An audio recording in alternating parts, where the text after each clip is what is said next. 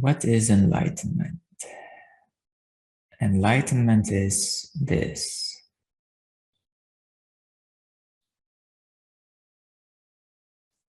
It is your own awareness. Noticing, seeing this. There are many objects, many things to see, but the awareness itself is not mixed up in those objects. There is always a certain deeper place of seeing, even in the midst of confusion, doubts, and worries. One has a certain awareness that one is worried. So that awareness is the source itself. Some of the key questions is, how do we get to enlightenment? And there are three key parts. One is deconditioning. Deconditioning the mind, and especially the mechanical parts of the mind, which are habits. The habitual way of thinking, the habitual patterns, the habitual way of responding to situations, people, environment. So the conditioned mind is like a mechanical clock. It is all interconnected and interwound in many layers, a bit like an onion. It is layered upon layer upon layer, and they're all connected. Sometimes I give an example of spaghetti, that the mind is like spaghetti. And when you take one noodle out, it becomes slightly more loose. And then you take another noodle out, it becomes more loose.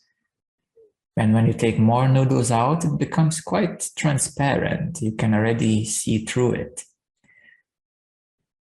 So the deconditioning is allowing consciousness to come through. And we don't need to decondition, so to speak, to solve all the issues, to come to full consciousness. Some assume that all my problems will be solved. That would take quite a long time and way more, a lot of work. However, for consciousness to shine through and want to recognize oneself as consciousness, in other words, awareness, we take a highway approach by deconditioning the key points which are blocking consciousness. And by finding and addressing those key points, we can work through them easier and we can open up consciousness a lot quicker. The second part of the three parts of enlightenment is disidentification. At the most lowest state of consciousness, one is identified with constantly being angry and always thinking he or she is right, everybody is wrong, and so on. This is a very low state of consciousness. On a bit of higher state of consciousness, people are identified with their bodies. I am the body, you're the body. There are two bodies. Let's see what we can do together. Or let's have a bit of masculine time, punch each other, to see who is stronger, and so on. So so that's the body identity. People are exploring their bodies. And then there is a mental identity, or but mental in terms of knowledge, what I know. So identified with what I know. It is still external, so to speak. It's accumulated knowledge and identified with that. And once we clear that out, then a person comes to recognize that maybe I'm the knower and not what I know. And then opens up the possibility of self-realization, going into yourself and realizing more and more fundamentally who you are, and importantly, who you are not. So this identification is the second major part. However, a common pitfall in the second step is that a person would sit and ask, who I am, and I am this, I am that, I'm not this, I'm not that. But it's a mental exercise or a meditative exercise. But people get stuck because you need to do, you see, all three things in synchronicity, in combination. You can't just do one thing and expect that everything is going to happen for you. Just like you can't continue, healing and de-patterning, because you're going to be stuck. You can only do as much at certain level or layer.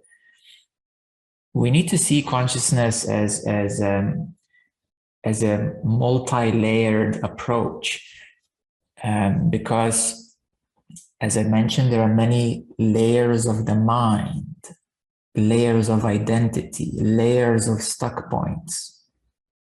Yeah, so if you're constantly just healing, you may be circling around and around.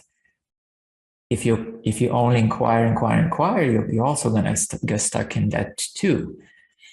When you join these two together, you can move a bit, more flexibly up. And the third most important part is familiarization with the higher state of consciousness. To get familiar with the higher state of consciousness, and especially in the company of that individual, commonly called teacher or guru or guide, whoever is already there, who can help one out and show that, okay, this is the next step, this is how it feels, let's get to know it. Why this is necessary? Because the mind doesn't know it. The mind, it doesn't know it. It has never experienced it. So how can it be familiar with something that it doesn't know about it? And on the other hand, people, do read a lot of books, and then they start making all sorts of assumptions to try to familiarize. But, the book text and so on, it's not going to get you far. It has limitations comparing to the actual experience. So a teacher or a guide will always help one to familiarize with the most optimal place that a student, a person can ascend, so to speak, or open up to easily. If the teacher is not so experienced, they might say, there's nothing, it's not like this, it's not like that, and the student just gets confused. They say, I don't know what to do now, and the teacher says, there's nothing to do about it. and the student just says, I'm lost, there's nothing I can do about it. So a teacher who truly sees another person will know that this place is the next place. This is doable. We can get you there. Because if you know, if I would speak from my own place only, nobody would understand me, you know, because there's nothing to say. It's just openness. It's just now, but you know, but for people, it's not so practical because they're not familiar with that. So therefore, when we combine these three things together, deconditioning, you know, removing those unuseful habits that are no longer serving you, and especially the ones that are blocking the consciousness. That's number one. Number two, disidentifying from that which is not serving you again, and it's not in your power.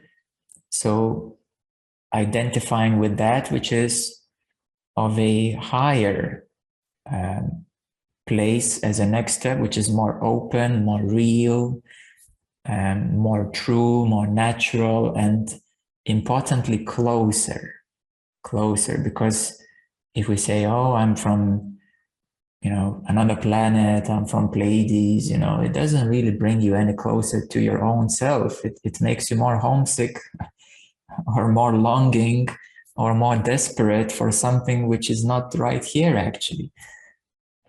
So in the process of disidentification, we disidentify from that which is not real and not serving you, and we come closer to yourself, more fundamentally yourself. That's why it's called true self.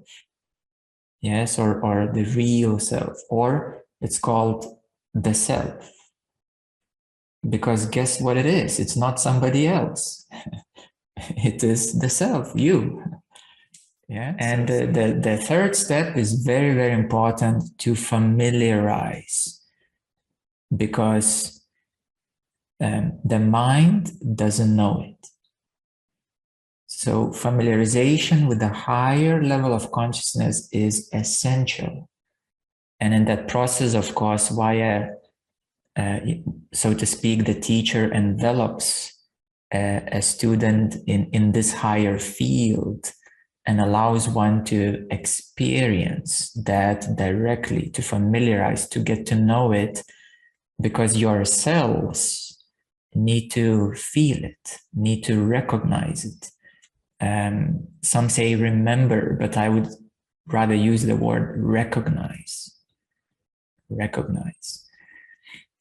So, and then of course there are transmissions, which are highway, to familiarize, decondition, and essentially disidentify, because the transmission does not support a false identity, and it enhances and supports the natural self.